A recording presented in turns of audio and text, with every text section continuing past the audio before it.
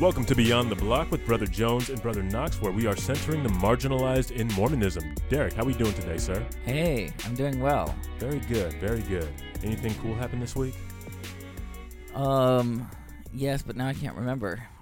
All my days are going by so quickly. I feel it, man. Especially with the holidays coming up, everybody's like getting ready to leave and all that stuff. Yeah. So it's pretty nuts. I'm actually leaving tomorrow morning. Gonna hit up Mississippi, see my sisters, and then go to Utah and see my parents. It's gonna be a fun time, but it's gonna be super busy. I am kind of anxious about it, but I'm also very excited. When are you going to Texas? Next Monday. Next Monday. How long are you gone for? Just a week? A week, yes. All right, sweet. Just a week. The Holy Land. The Holy Land, yes. Yep. Is Texas considered the Bible Belt or nah? Yeah, I think it is. It's different than the Deep South, but it is part of its own thing. Derek, we got a lot to talk about and not a lot of time to talk about it Yeah. in. So let's say we get into this news. Yep, news. Yay, news. Okay, so this first thing I was hoping to talk about was the update to the church handbook. There is, this is pretty much a whole new section on church participation. And it would take us a while to read through the whole thing. I was hoping to just go through some highlights and talk about them a little bit. Would you like to begin by just making notes or at least pointing out what stood out to you about this whole new church participation section? Yeah, I think that this new section is in direct response to a lot of questions because so many people have questions. Who is welcome in church meetings, who is welcome to become a member, and who's welcome in the temple, because those are big questions, especially for LGBTQ individuals. Right. And this section, this entirely new section, which is in Handbook 1 and 2 for everyone, so everyone can read this, not just the local church leaders. And so it answers these questions, and I think this is a step forward. I know you don't like the idea of baby steps, but I think this is in some ways better than it was, although there are some infelicities to some of the language. Infelicities, okay.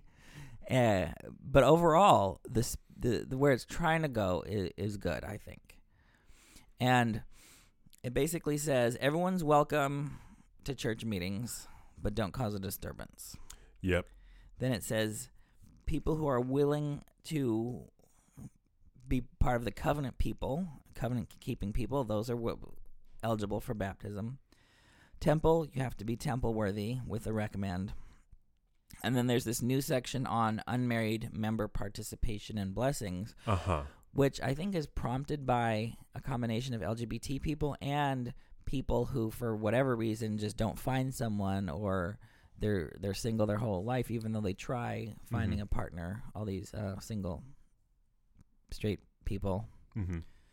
So the question of what about them gets partially addressed. So what were your reactions to this?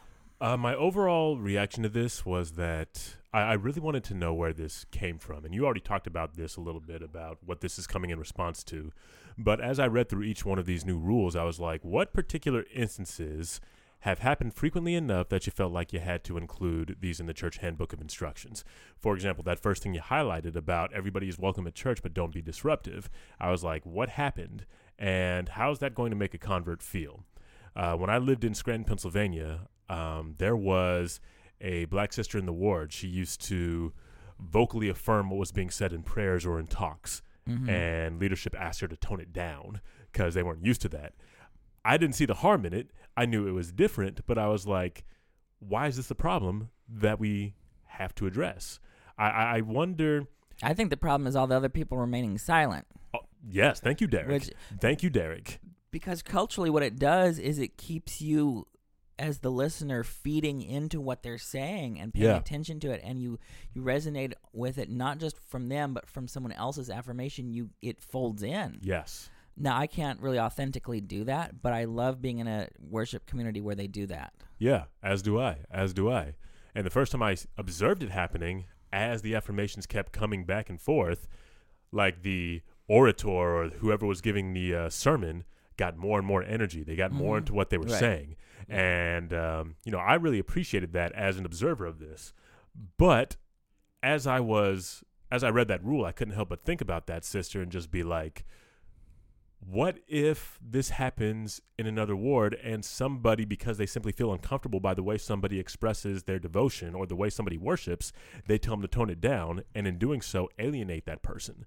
Like, I feel like there's just too much left to the discretion of the bishop. And while ideally it is left that way, I know that there are so many people in leadership who might receive something like this and then take it a mile in the wrong direction. But I think that's where the cultural competence comes in to play, because in certain cultural situations, that's not a distraction. It's part of the authentic community worship. You're right. It's not distracting. Here's what I think they're talking about. I think they're talking about, remember young Savannah who decided to come out to her ward? Yes, I remember Savannah very well. And then there was that case where two individuals decided to go up during fast and testimony meeting and use that to call out sexual predators. Pro-testimonies, yes. Yeah. And let's just back up and talk about this for just a second. Our example is supposed to be Christ. What did he do in the temple?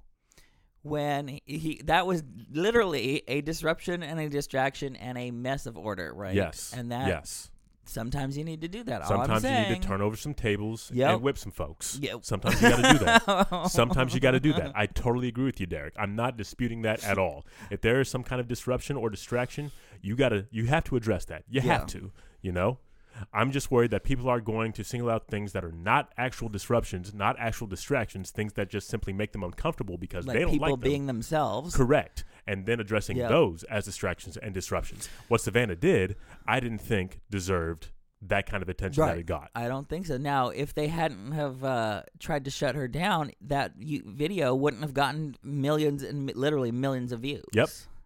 Silencing people doesn't work. It always backfires, and it always makes you look bad, and it makes you look defensive, and what are you trying to hide? Right. And it all falls apart very quickly if you try to keep the truth down. Really, honestly, that is my primary issue with that. I feel like people are going to use this as a license to silence. However, you are right, Derek, in that there are situations where this is merited, and bishops need to be able to use that discretion properly. Right. Yeah. If there's someone who's dangerous, like if someone is, sexually harassing people, they should not be welcome there, because now you can't be neutral in that situation. You can't say all people are welcome, because if you let the predator be welcome, then other people will not be welcome. Right. Exactly. The more vulnerable people will not be welcome. If you say wolves and sheep are welcome, only the wolves will come. Right. Yeah. So we gotta take care of that as well. So that was that one. Let me see what else stood out here.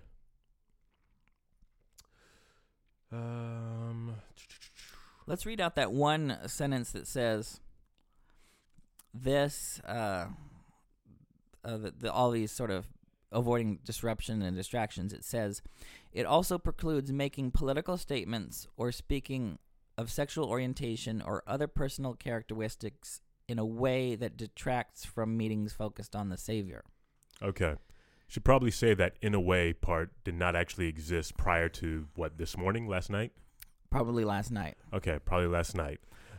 So that is an improvement on it. I will say that. However, I do have a similar issue with this as I did with the previous one. Right. It could be used by... Correct. Yeah. 10 months ago, I gave a talk on racism for Black History Month in my building. You were there. I was there. Do you remember what I was wearing? You're wearing a Black Lives Matter shirt. Right. I was wearing a Black Lives Matter shirt. It was relevant. It is a statement sweater, but I felt like it was relevant, and I felt like it did make my point, and I felt like it was in the right spirit. Mm-hmm. However, if I did that in another ward, would that have been an issue? I don't know. I've been wearing my rainbow tie I wore my rainbow tie for about 3.5 years. Would that have been an issue in some other wards? I am afraid that some people who want to express themselves in that way, or simply let folks know that they are welcome by what they wear or by how they groom themselves, I feel like those folks may get singled out. And I think that people using their unrighteous dominion could use this against our trans siblings who are showing up to church presenting as their authentic selves, the people that they know themselves to be, the gender that they know themselves to be. Right. That could get seen as a distraction, which what's really a distraction is the cisgender supremacy that is causing the problem. That's causing the problem. Mm-hmm. You know, the trans person who's there isn't the problem. Right. And one more thing. Does this mean that we're not going to hear any more talks in General Conference about gay stuff? You know what I'm saying? Like, is Oaks going to basically just stop speaking in General Conference now? Well, you know what I'm saying? But, you know, here's the way I read this. When it says that we should not speak of sexual orientation in a way that detracts, that means that we can speak about sexual orientation in a way that doesn't detract from the Savior. So now if people say, well, why are you doing this? I'm like, look, we can speak as long as it's focused on the Savior. And I think I always do that. You always do that, Derek? I never heard you do it in a church setting where it's not relevant or it detracts from the Spirit or from the Savior in any way. Yeah. It's always relevant. So now I'm going to take this as license to be even more gay. Very good. More gayness in the name of Christ. Yes. Yeah. So anyway, that was my primary critique of this whole section, was basically that, you know, it was a bit vague for my liking. And I suppose the church can't win here because on the one hand they felt a need to put this in here, but on the other hand, there are going to be people like me who simply worry that there is too much license to, you know, take this in the wrong way. I want to give credit to the church for making an effort to address this stuff, but I am interested to see where the first speed bumps are. Yeah, another thing is in who can become a church member, where that becomes relevant is that what used to be the exclusion policy against children of same-gender couples, now that is completely gone. And in its place says that any minor child 8 or older may be baptized with the permission of the parents or guardians, and as long as they understand, they, meaning the parents or guardians, understand that the child will be taught this particular doctrine and the child will be making and keeping covenants. That's cool.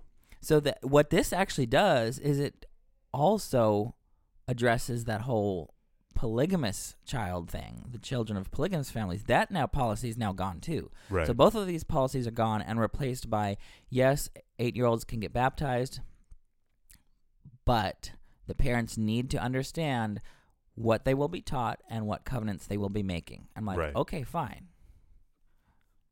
Which I think is so much better than what it was. Indeed. I definitely want to applaud that and point that out. Anything else in this? Yeah, let's talk about this unmarried member participation and blessings section, which I think I already mentioned. You did, briefly. Yeah. And the last sentence says, faithful members whose because everyone asks, well, what if you don't marry someone, or what if you don't find someone, or what if you get divorced, or what if you, all these what ifs. Uh-huh. And I think these what ifs come from a centering of the heteronuclear family, right?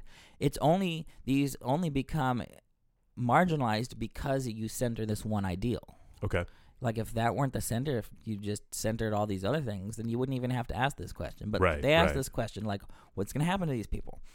And it says, faithful members whose circumstances do not allow them to receive the blessings of eternal marriage and parenthood in this life will receive all promised blessings in the eternities, provided they keep the covenants they have made with God.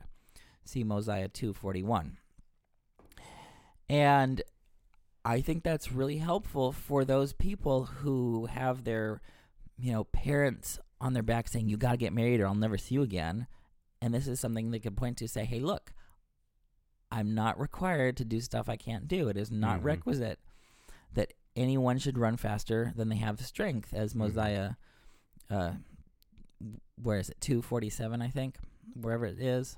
Wherever it is. Mosiah 2 doesn't have a 47, I don't think. It's Mosiah 4:27. That's what it is. Mosiah right. 4:27. Yeah. I'm like, or people worried about, what if there's a couple that's unable to have children in this life. Right. You know, all of these things that culturally, not doctrinally, but culturally, people are made to feel inferior about. There's a place. Now, I don't like, it's not the perfect solution to say, well, everything will just get fixed in the next life, because there's a lot of fixing that has to be done in this life. Mm-hmm. But I think that's a step better than just leaving there with no direction and people thinking that, I'm gay, but I have to marry a woman or I'll never see my parents again. Right.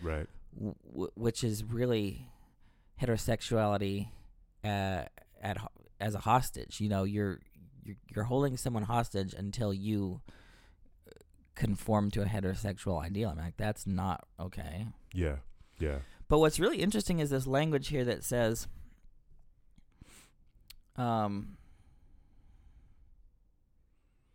that it says that all members should strive for the ideal of living in an eternal family. Then it says, this means preparing to be sealed as a worthy husband or wife and to become a loving father or mother. What's interesting, it doesn't say that has to be a heterosexual. It just says that I have to prepare to be a husband. I'm like, okay. Yeah. I can prepare to be a husband. It doesn't say that I have to prepare to marry a woman. It just says I have to prepare to be a husband. I'm like, okay, well, that's doable. That's doable, right? I can prepare to be a husband. I can prepare to be a husband, right? Yeah. And so I think now this leaves out our gender non-binary friends by the dual genders here, but what they're trying to do is address problems that have bubbled up. That's literally what they said, I think, in the introduction to this this whole section that's been created. Mm. Now, here's something that I want to back up, because I sent you a document version of this, and here's something very interesting that I discovered. I have bolded some parts of this and left others unbolded. And the parts that I bolded, and I'll probably post this document on our Facebook page. Okay. What's very interesting is there is what I call a stratification in this document. There are two different layers of the textual tradition. There's one layer that is either quoting the scripture or directly deriving its information from the scripture that they just quoted or are about to quote. Stuff that's closely connected intimately to a quoted scripture. And then there's other stuff that has no scripture quoted, and it doesn't claim any authority for that statement. And these are very, very different in character. What I've noticed is that when this document sticks closely to the scriptures, it is very beautiful and very just and very expansive. And when it has the problematic language, that's when it shifts away from the scriptures and doesn't claim any authority. Mm. And I think that's very important to notice, because people forget that part of my training is to be a scholar of texts. Notice I said texts, not something else. So, here's where I'm going with this. Okay. That when I look at this text, I can see sort of, like I said, these layers of the tradition. It's stratified. The stuff that's close, that's quoting the scriptures or directly appealing to the scriptures, is great and brilliant and powerful. The stuff that's not, and here's the other thing. They've tipped their hand. Whoever wrote this document has tipped their hand, showing that all these other things that they're claiming, like, let's see some of these sort of problematic things about, behavior in meetings, or that the ideal family, or all these other things that can be used against people. All of those things, they are admitting that they don't have a scriptural justification for, because they would have put it in there. Right? Looking at the literary style of the other parts, of course they feel free to quote the scripture whenever it supports their point. So the fact that they don't do so in this case proves that they don't have a scripture supporting their heteronormative ideals or their behavior ideals in the meeting, or whatever it is. Any kind of standards of respectability. So what this does is it leaves us free to say that there's like two different levels of authority to this document. Mm-hmm. There's the authority that's binding on us when it quotes our canonical scriptures, and then there's some employee somewhere that just drafted this. Let's call him Bob, right? Because we know it was a he, right? Yeah. You've got the Word of God and you've got the Word of Bob, Mm-hmm. right? You've got both of these layers going on, sort of stitched together in a mosaic fashion in this text. And I'm like, that needs to be pointed out because all the problematic parts, that comes from Bob. Who knows who that is, right? Now, obviously, this must have been approved by some, maybe it was, I don't know if it was approved by the full quorum of the 12 or the first president or who approved it, right? I don't even think they have a good approval process for this because they've let stuff slip through. Right. Such as that original exclusion policy. But they've also, part of the other process where they've tipped their hand is making this change because it used to say that you cannot speak of your sexual orientation or other personality or other personal characteristics that detract. Now it says you can't speak of those in a way that detracts from meetings around the Savior, which proves that they're just kind of making this up as they go along. There isn't some rigorous, field-tested, thoroughly vetted process to writing this. Someone threw it together, went through a committee, which also explains why you've got this stratification. A stratification like that comes very easily when you have a committee where you have one voice putting one part of it and another voice putting another part of it. And why it can appear to contradict itself, because I love how expansive it is when it says, everyone's welcome in our meetings. That comes from the scriptures. Well, sometimes the bishop's got to get mean. That comes from Bob. Mm-hmm. I like it a lot because, initially I was looking for why we bolded these particular paragraphs or sentences. And I really like that there's a distinction being made between that which is obviously doctrinal and that which has root in Scripture and that which does not. You said it yourself, actually, that the biggest distinction here is that some of those things, everything in this document that is problematic, doesn't have root in the Scriptures. Exactly. And we can really take a lot of comfort in that and also take a couple of lessons from that. A lot of the things that we have that are controversial or otherwise problematic in the church right now are things that don't really have root in doctrine. That is par for course. So that can really give a lot of people comfort in terms of how to feel about the stuff that they're conflicted with, as well as, certain policies in general. So I'm glad you brought that up. It's a brilliant analysis and it's a necessary one. So, thank you for bringing that up and for being in a position to be able to see that.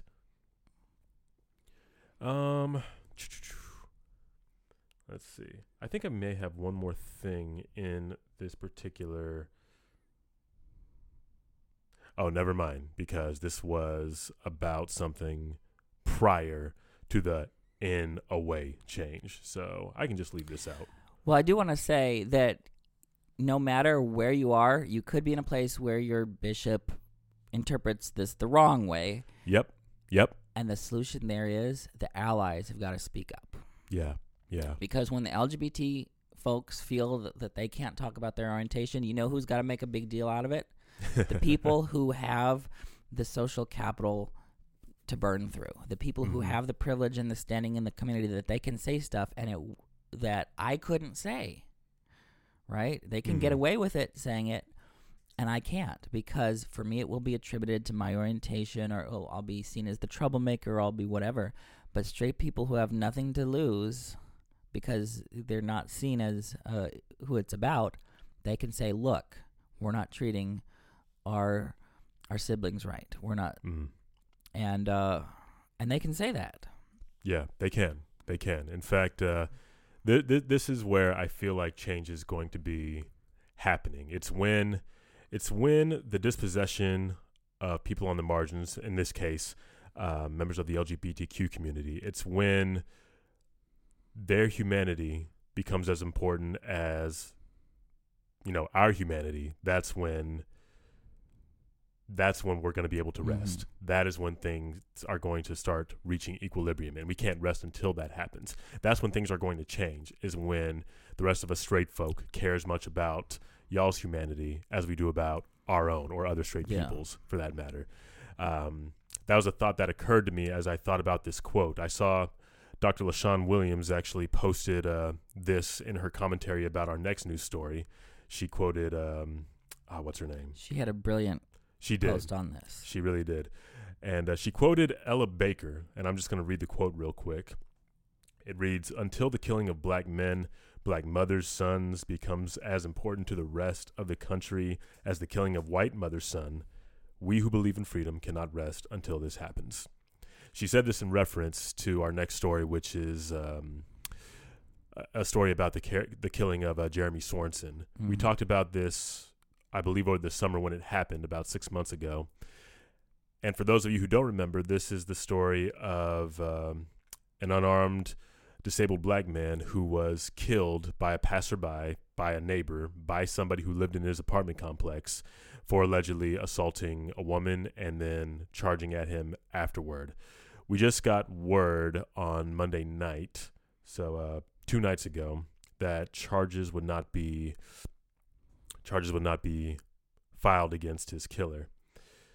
And, you know, that hits hard for several reasons. I'm not entirely sure where to start, but one thing that made matters worse was when KUTV reported on this story initially, and they tried to highlight his vast criminal history. I don't know if you remember this, but the vast criminal history actually included a bunch of dismissed charges and a littering offense. Mm-hmm. That's what his vast criminal history consisted of. Now, obviously, this hurts because this is another black man, yet another black man dead under very dubious circumstances. He was unarmed and disabled. The story changed multiple times over the 4-day period by the time they actually got the story straight. The only witness who allegedly was there for the entire ordeal, none of her statements were included in the police report summary. The victim of the attack, she didn't have any injuries consistent with the narrative, like not even so much as a busted lip, and she actually refused treatment when she was taken to the hospital.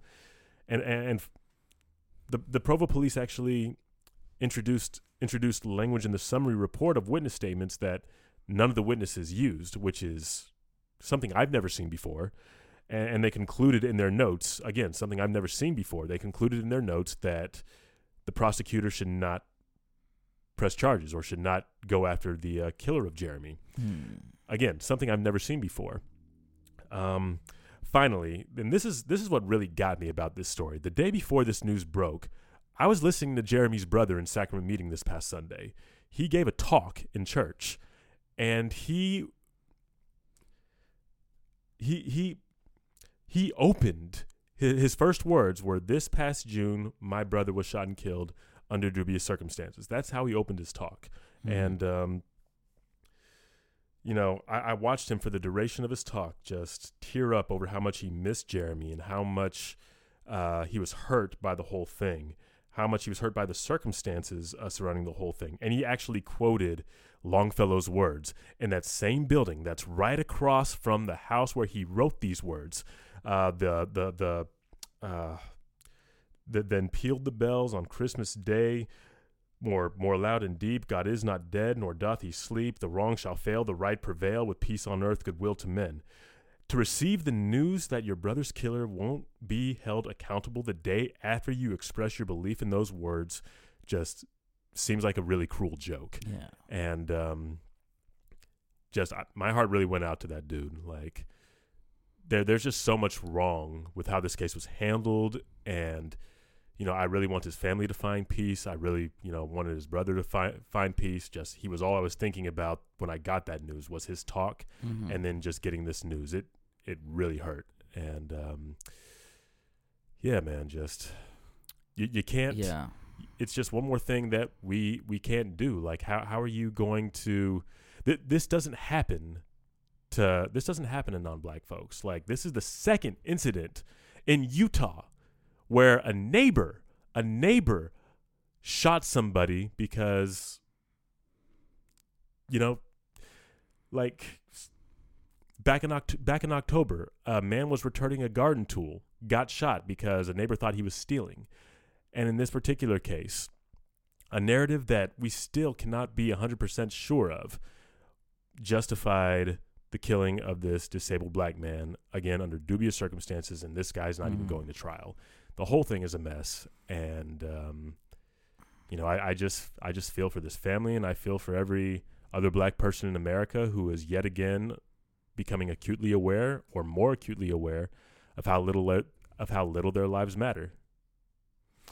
And you know that if all the facts were the same, but except that the killer were white and that the killer were black and Jeremy was white, you know that the police would do something. There would be charges. You know, all you have to do is change that one detail, flip the races around, and the story will look so different. I would take it further. If Jeremy was white, there would be charges. If Jeremy was white, there would be something going on there. But Jeremy was not white. Jeremy was black. His killer was white, and that's just the way this went down. No one's shocked by it, but it's just really sad. And that's why the whole Black Lives Matter, not just the slogan, and the movement and the organization, that actually matters, because the point isn't, and that's why All Lives Matter doesn't work, because you don't actually focus on the fact that of the disproportionate effect on black lives here. Right. And you have to name that. Yeah. Yeah. And I think we should name it. I've said Black Lives Matter from the pulpit before. Mm. We need to name this. Those of us who are accomplices need to. And speaking of naming it from the pulpit, let's go back and talk about these political statements, because that could get people in trouble too. It could, yeah. But guess what? The Bible is full of political statements. It is a whole political thing. Like everything that Jesus did and said has an impact on how people live together, which means it's a political statement. Right. And who he was basically made everything he did a political statement. And that's why he was killed. He was killed for a political reason. Right. By the Roman government as someone who was a threat to the Roman law and order. Mm-hmm. And just, everything. And the basic Christian confession of Jesus is Lord is a political statement in context, because if you say Jesus is Lord in the first century, that means Caesar is not. Right. If you say Jesus is the ultimate Lord of your life and your allegiance is completely owed to him, that is a political statement, meaning that no other authority has that ultimate claim on you. Everything we have in the New Testament is directly or indirectly connected to something political. Yeah. Very much. And that's the nature of the gospel, is to break into this world and cause some trouble. Yep. So that needs to be named when we go back to that statement, the handbook rules. Big time. Sending not peace, but a sword. A whole sword. All right. There's nothing else on that story. Let's move to this final one. This other big story that came out in the last 24 hours. This whole thing about the church whistleblower thing. I'll just read basically what this story is. What the summary of the story is. There is a whistleblower complaint to the IRS, and it accuses the Church of Jesus Christ of Latter-day Saints of building a $100 billion investment portfolio using donations intended for charitable purposes, potentially in violation of federal tax laws. And this is according to a story published on Monday on the Washington Post. Basically, the whistleblower says the church has a lot of money and hasn't used any of it for charity over the last 2 decades. So, yeah. Any initial thoughts about it? I got a few, but you want to go first? Yeah, I think this story is a mess. And it is a whole mess. It's a mess. It is a whole mess. I think there's ways that the church could have gotten ahead of this mess. Certainly. By being more forthcoming and more detailed about what's going on. And I would love more. I would love more transparency from the church in general. Mm-hmm. I would love it. And I think that would help us get a handle on like how much humanitarian work we're doing. We don't know that. So that's a big point of what I wanted to acknowledge, actually. There's a lot about this whole thing we don't know. And this is why I've, generally speaking, decided to withhold judgment about this whole thing, is because there is a lot of information we don't have. My own research thus far has shown a lot of inconsistency with, the numbers that were cited in the report that we have so far, and what I was able to find online by Googling certain experts that have ties to research on the church's wealth. But not only that, we just can't verify anything that is going on in this story. Like, the report that was submitted is confidential, and the church doesn't give any specifics with regard to how they spend their money or how much money they got. So there's just a lot in this story. The primary things that would make this story outrageable are not verifiable at all. So there's I just don't feel like we really have a right to be outraged just yet until we get that particular information. So I don't know, man. Just Washington Post, kind of hit or miss for me, man. Sometimes they got some good reporting, sometimes they don't, and I just don't feel like they did a very good job of reporting this particular time around. This read very much like a hit piece, because there's just nothing here that I can verify and rightly be angry about. Yeah, and I'm not an expert on this, but here's my assumption. Okay. You know how other churches have like theologians and scholars and whatever? Yeah. Our church has businessmen and lawyers and businessmen and lawyers and accountants, okay? I hate to say that, but yeah, that's what we got. That's significant, though. Because if there's any church that's going to know exactly what the law is, it's us. Right? You really think you're going to catch the church slipping? Like, do you really think you're going to catch the church slipping? Now, of course, there could, someone could have made a mistake somewhere, right? Mm-hmm. But I don't think there's an intentional major scandal here that the church is trying to whatever, and I don't know. Now, there is something to be talked about if the church does have $100 billion and what they're doing or not doing with it. That's something to talk about. But yes, but even then, if what this report is alleging is true, nothing's going to happen to the church, because this is all Ensign Peak. This is all a separate arm that handles the church's money. The church isn't going to be able to be held at blame for any of what it's being accused of, because the church wasn't actually handling that. Ensign Peak was handling that, not the church. Yeah, and so and the other thing is, for churches, the whole nonprofit thing and the whole tax exempt is on a completely different justification than other nonprofits. Other nonprofits actually have to prove that they don't make a profit. Churches don't have to do that. They can actually make a profit and still be tax exempt. Churches also don't have to they don't have to disclose these things. They don't have to. There's just a lot of things that they also don't have to prove that they're engaged in any humanitarian effort, where others do. And so I'm not a scholar on this, but at least I know that there's a lot of assumptions here that people are working with. Yep.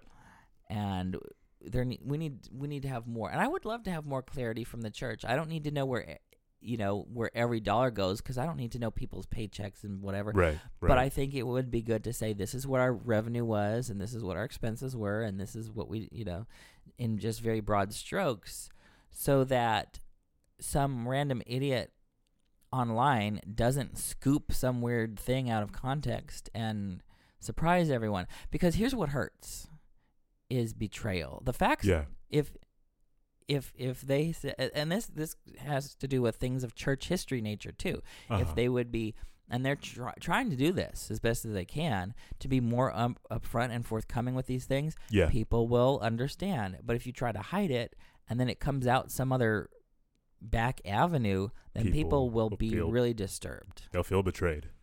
And that's why I, as a gay person, love this idea of coming out as a model for the church. Like, suppose you've got some weird bumps in your story, just be out about it. And the people who love you will love you anyway, and the people who don't won't. But you're going to cause more suffering and damage by trying to stay in the closet and try to escape vulnerability, when actually vulnerability is what Christ modeled. Right. Okay. That's all I wanted to say about that whole thing. We'll wait. Like, obviously, it's only been a day since that story broke. We'll see what happens in the coming days or weeks. I don't know how long it's going to take to investigate this whole thing, but yeah, we can say we talked about it because it was the big story this week. All right. Do you got any other news? Because I got nothing else. Nope, that's it. Sweet, because we got like 20 minutes left, and we still got to do Come Follow Me. So let's go ahead and move into the Come Follow Me. Before we do that, just want to remind you guys that Beyond the Block is a proud member of the Dialogue Podcast Network, a collective of independent, interesting podcasts who promote thoughtful, respectful, and engaging inquiry and discussion of all aspects of the LDS tradition, thought, and arts and culture. Find out more at dialoguejournal.com/podcast network. That's dialoguejournal.com/podcast network. Okay, come follow me. Book of Revelations, Revelation. Sorry, I always want to put that S on there. Book of Revelation, chapter 12 through 22. Okay. Where do we want to start here? Any context or historical anything you want to put on this before we begin the discussion of this? Yeah, well, I did a lot of the context last week. You did. But I would just want, maybe people didn't hear that or forgot. So I just want to remind people of a few things. One is, I don't even know if I said this, but the word revelation, apocalypsis in Greek, means an uncovering. It means to take the cover off of something, to expose something that's been hidden. It's really an uncloseting, actually. We definitely did not talk about this last week. So that's really what's going on here. You have something that was revealed through an angel to John, showing him, like what in the first chapter says, is what will shortly take place, and we have to really interpret that word shortly. Another thing I don't know if I talked about this, is one of the we talked a little bit about how there's violence in this text. Yep. But there's also the image of the slain lamb who was raised as the victor, right? So you've got this victim actually coming out on top. Yeah. And I think that's important to counterbalance some of the violence that even gets put into God's acts, such as all the plagues and things. It is so violent. And I also wanted to say that we should, there's a lot of people that are going to do all this end time. Do you remember the Left Behind series? Dude, I thought about that so much as I read Revelation. Yeah, okay. The Mark, Nikolai, the Antichrist, all of it, man. Cameron. Did you see the movie? I saw the movie. Oh my gosh, it was so awful. But yeah, let me tell you about this just real quick. Okay. I used to hate, me and my cousin were like best friends growing up. I really looked up to the guy. Really cool dude. I stayed with him and his mother one summer, and I had to read 2 hours for every 1 hour of video game time I got. And they didn't have a lot. The books they had most frequently in that house, all the books were the Left Behind series. They had all the Left Behind books. I didn't know what all it was about, but my cousin and my aunt were really into those books. And I wanted to, be part of their conversations that they had about the book too. So I started reading it, but I couldn't get into it all that much. For those that didn't go through that generation, that's like this book series was like Harry Potter for dispensationalist Christians. This was like one of those few, if you were raised in a Christian house growing up, you probably weren't allowed to read any of the Lord of the Rings or Harry Potter books. So Left Behind is what you read. That is how you got your drama. Like in some houses, you couldn't watch regular TV. You watched VeggieTales. I love VeggieTales. You love VeggieTales. Yeah, you grew up on VeggieTales. And in some houses, if you couldn't if your parents were so strict they didn't allow anything that was like sorcery or fantasy like in your house, you read the Left Behind series. Like that was your dramatic coming of age story series. If you got one, it was Left Behind. Yeah, and so a lot of people try to piece these, like the authors of Left Behind, a lot of people try to piece these together into this elaborate timeline so that we know how to plan our life. No, we don't need to do that. Yeah. There's lessons we can learn, but trying to interpret every detail and make it, all those schemes fall apart. Can't do it. What is very clear is that, yes, Revelation is a strange book, but not as strange as some of its interpreters. Indeed. So let's get into, I just can go through really quickly a few things. If I may, I do have something that's related to that. I just wanted to highlight something that is written in Revelation 15 and something in Revelation 17, because what you just said, talking about all the violence in the book, but ultimately that the slain lamb will rise and become the victor. Mm-hmm. That seems to be the overall message of the book of Revelation, that yes, there's going to be a lot of violence and pestilence and all this other really rough and graphic hardship, but ultimately the message of the book of Revelation seems to be that terrible things are going to happen, but Christ is going to win. So let me just read 15. I'm going to start with verse 2 through 4 real quick. This is called the Song of Moses, I think. And I saw, as it were, a sea of glass mingled with fire, and them that had gotten the victory over the beast, and over his image, and over his mark, and over the number of his name, stand on the sea of glass, having the harps of God. And they sang the song of Moses, the servant of God, and the song of the Lamb, saying, Great and marvelous are thy works, Lord God Almighty. Just and true are thy ways, thou King of saints. Who shall not fear thee, O Lord, and glorify thy name? For thou only art holy, for all nations shall come and worship before thee, for thy judgments are made manifest. I'm pretty sure there is a choir number in the black church that has these as lyrics. I'm not sure which one. I'm sure Kirk Franklin has quoted this before one of his songs. I don't know. But like, this is the overall message of the book of Revelation. It's going to be awful. It's going to suck, but Christ is going to win in the end. And that seems to be one of the primary takeaways that the Come Follow Me manual, as well as anybody else who talks about or quotes the book of Revelation in the church, seems to want us to get from it, is that ultimate victory of Christ over all this awful stuff. Right. I think that's all I'm going to talk about for now. I may come to Revelation 17 a little bit later. But where did you want to go? Sorry to interrupt. I wanted to just do like a quick sample of a few things. So in Okay. Revelation chapter 12, I'm going to read these verses. Okay. I'm not going to read that much. 12? I wanted to read these. Revelation 12, starting with the first verse. And a great sign appeared in heaven, a woman wearing the sun with the moon beneath her feet, and upon her head a crown of 12 stars. She was pregnant, and she cried out in pain and in labor to give birth. When I think about this, I think one of the primary sort of things that this sign is pointing to is Israel longing for Messiah, expecting, waiting to give birth, and of course the child that's born is the Messiah. But another sort of referent we could see here is Heavenly Mother. And if so, this would be one of the only descriptions of Heavenly Mother, because it literally is a woman in heaven, right? A mother in heaven. Yeah. With the sun, wearing the sun, with the moon beneath her feet, and upon her head a crown of 12 stars. And I just think that's really interesting to say, well, where's Heavenly Mother? And here's one option to see her, at least figuratively.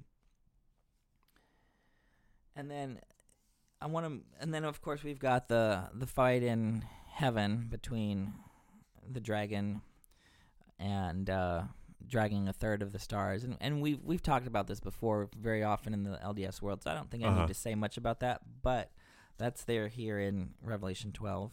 In Revelation 13, we've got these two beasts, really awful beasts right here. Yeah, sometimes called the beast and the false prophet. You know what I made? You know a mistake I made over the week? I Googled these images of what these beasts might look like. These things are frightening, dude. Yeah. They're so frightening. Yeah. Anyway, continue. I just wanted to put that in there. Yeah, thanks for doing that. These are pretty scary. And in context, they probably refer to Rome's military power for the first beast and then the economic power of Rome for the second beast. And like we said last time, scholarship on Revelation has changed from trying to comfort people who are enduring persecution to sort of warning people who are not yet being persecuted, warning them not to get too cozy up with Rome. And saying, because why would you have to persuade people how nasty Rome is if they are killing you right now? You don't need to do that. You don't. So here it looks like the author is going out of his way to really portray the Roman system as corrupt, unjust, and very, very harmful and very nasty. Mm-hmm. And there's a lot of striking language here. And that's the whole point of this economic power of the beast, of like all the people who cooperate with the beast end up getting plagues dumped upon them later. Yep. But that's the sort of the economic power of the beast. The second beast is... when it says, let the one who has understanding calculate the number of the beast. Where are we at now? We're at the end of 13. End of 13, okay. Yes, the last verse of 13. For it is the number of a man, and his number is 666. So it turns out that if you take Emperor Nero in Hebrew, it and put the numbers to each letter, it actually does add up to 666. Ooh. Yes. Ooh. Nero Caesar. Ooh. And so that's probably what most commentators think this must have been referring to. I see. And this gets back into something else about the historical context is you had this actual imperial cult. You had emperor worship as part of the daily life of the Roman Empire. You looked to the emperor for your salvation, your deliverance, your economic prosperity, your make Rome great again. I mean, that's what all these people were looking towards the emperor for, and they literally saw the emperor as a divine figure, a son of God. And so whenever you confess in this context Jesus as the Son of God, it's actually directly against the Roman imperial cult. Okay, then. And then I wanted to go into Revelation. This is out of order, but I wanted to get to Revelation 19. And we talked a little bit about worship last week and how worship to me was one of the very prominent themes in the book of Revelation. And here's actually what happens. So you said 19? Yes, Revelation chapter 19. You've got all this hallelujah language, which is the only chapter in the New Testament where you have the word hallelujah. And then you've got all this praising God and fear of God, and then you've got the wedding of the Lamb has arrived. This is in verse 7. Verse 7. And then I definitely sang this. This sounds very familiar. And then the angel says to John, "Write, blessed are those who are invited to the marriage feast of the Lamb." That's in verse 9.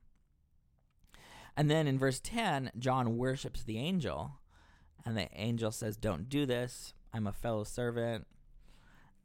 And the angel says, "Worship God, for the testimony about Jesus is the spirit of prophecy." And this gets quoted a lot, and I want to just talk about what that means in context. What I read it to mean in context, because the word gar in Greek, the conjunction for, it's an explanatory word. It's explaining why he shouldn't worship Jesus. So whatever meaning you assign to that statement at the end, the statement that the spirit of Jesus, that the testimony of Jesus is the spirit of prophecy, whatever meaning you assign to that, it needs to explain why you shouldn't worship the angel.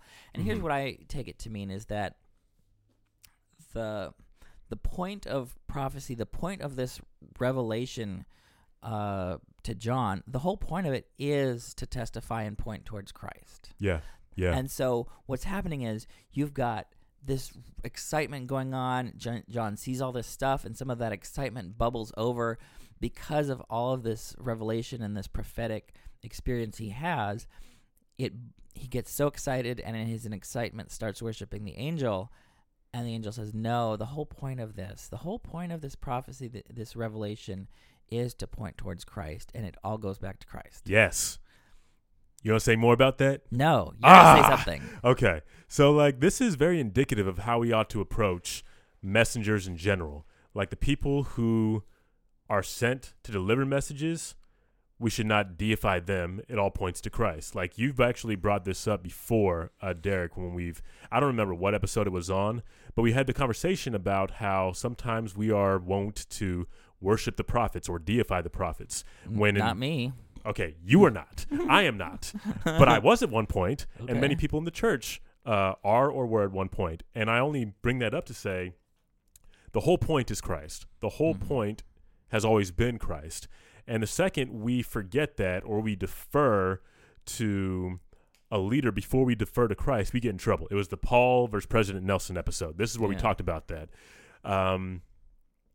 There was a time where Paul had a choice to make, when Peter directly contradicted the words of Christ by trying to separate the Jews from the Gentiles when he was approached by other Jews. Paul deferred to Christ rather than deferring to Paul, even though Paul was a Jew himself, or deferring to Peter because Paul was a Jew himself. Yeah. That is another lesson we can take from this. This is how any messenger should respond. We should not receive praise. We should not receive worship or accept adulation from anybody, because this is all about Christ. Paul did this himself many times. He actually at least on 2 occasions that I can remember, has said something along the lines of, this ain't about me. This is about Christ.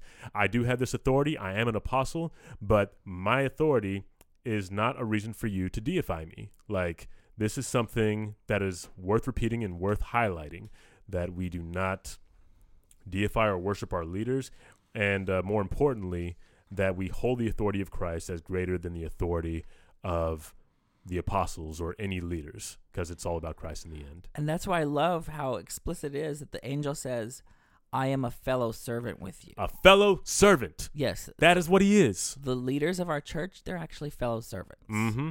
Yes. We all have the testimony of Jesus. Yes. We're all fellow servants. Right? Yes, sir. So that's what I'm saying about 19. And let's talk about 17, because here we have this image of the great sex worker here. The great sex worker. Right. Okay. In Greek, it's porne is the name. It's usually translated as prostitute. But, Oh, okay. But there's some misogyny involved in how we portray women in our culture and in the culture of the ancient Near East. And so we have to name that. And so this is not a flattering picture. Right. But it is a largely symbolic one. It is is. It not? And it's representing Rome, the city of Rome. Not so much the whole empire, but the city proper is portrayed as this this sex worker here. Okay. Someone who's very corrupt and very bloodthirsty and very greedy, which is not a good. Let's talk about a political statement. This is a political statement. Hello, political statement, like calling out the greed of a capital city in the most disgusting terms. Mm-hmm. So greedy that this city is willing to devour the saints and kill them and martyr them and get drunk off of their blood and having a cup full of disgusting filth, and it's just awful. Yeah. And drinking. Yeah, but anyway, what I want to bring out is that Rome was actually a goddess. The goddess Roma was personified as a woman, and we have coins from the ancient world where she's sitting on the 7 hills of Rome. And so here you have the great sex worker sitting on 7 hills. This is very clearly supposed to symbolize Rome.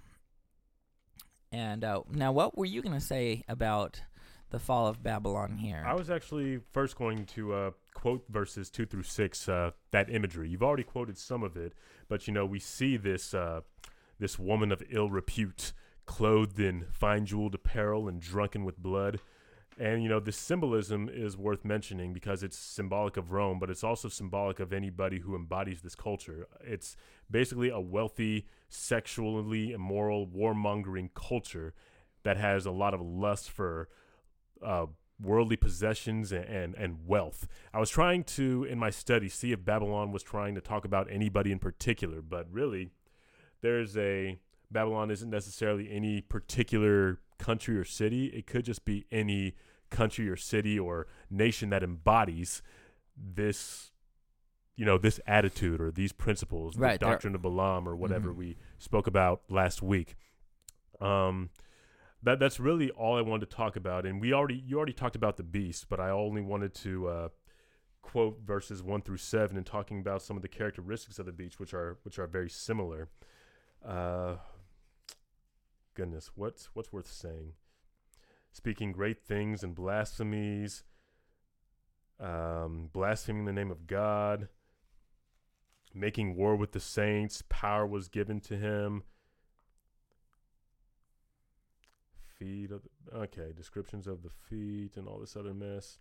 But basically the descriptions that we have of the beast are symbolic of nations that just have more or less given themselves over to worldly desires, the worst of the worldly desires, for power, for the sake of power, for the sake of other unholy things. They basically sold their souls for wealth, for power, for sexual immorality, and for all this other stuff. At this point, I don't feel like it's worth getting into that too much, except to say that what Babylon is, what the spirit of Babylon is basically any group of people or any society that has embraced heathenism or hedonism in lieu of Christ. And perhaps they even think they're embracing Christ while they're doing that. We've already talked about that a little bit last week with the doctrine of Balaam, but that's the only thing I really wanted to bring up at this point in time. Yeah, and I want to talk about the word Babylon, and because at this point in the first century, Babylon wasn't the empire powerhouse, right? And so it's symbolic. Now, what it symbolizes, Babylon was the original enemy of Israel who destroyed their temple. See, that's where the connection is. And Rome also destroyed their second temple in the first century. And so that's sort of the connection. A conquering power who has destroyed your entire technology to worship God and all these things. All of that gets wrapped in, and Rome gets called Babylon symbolically. Got it. Okay.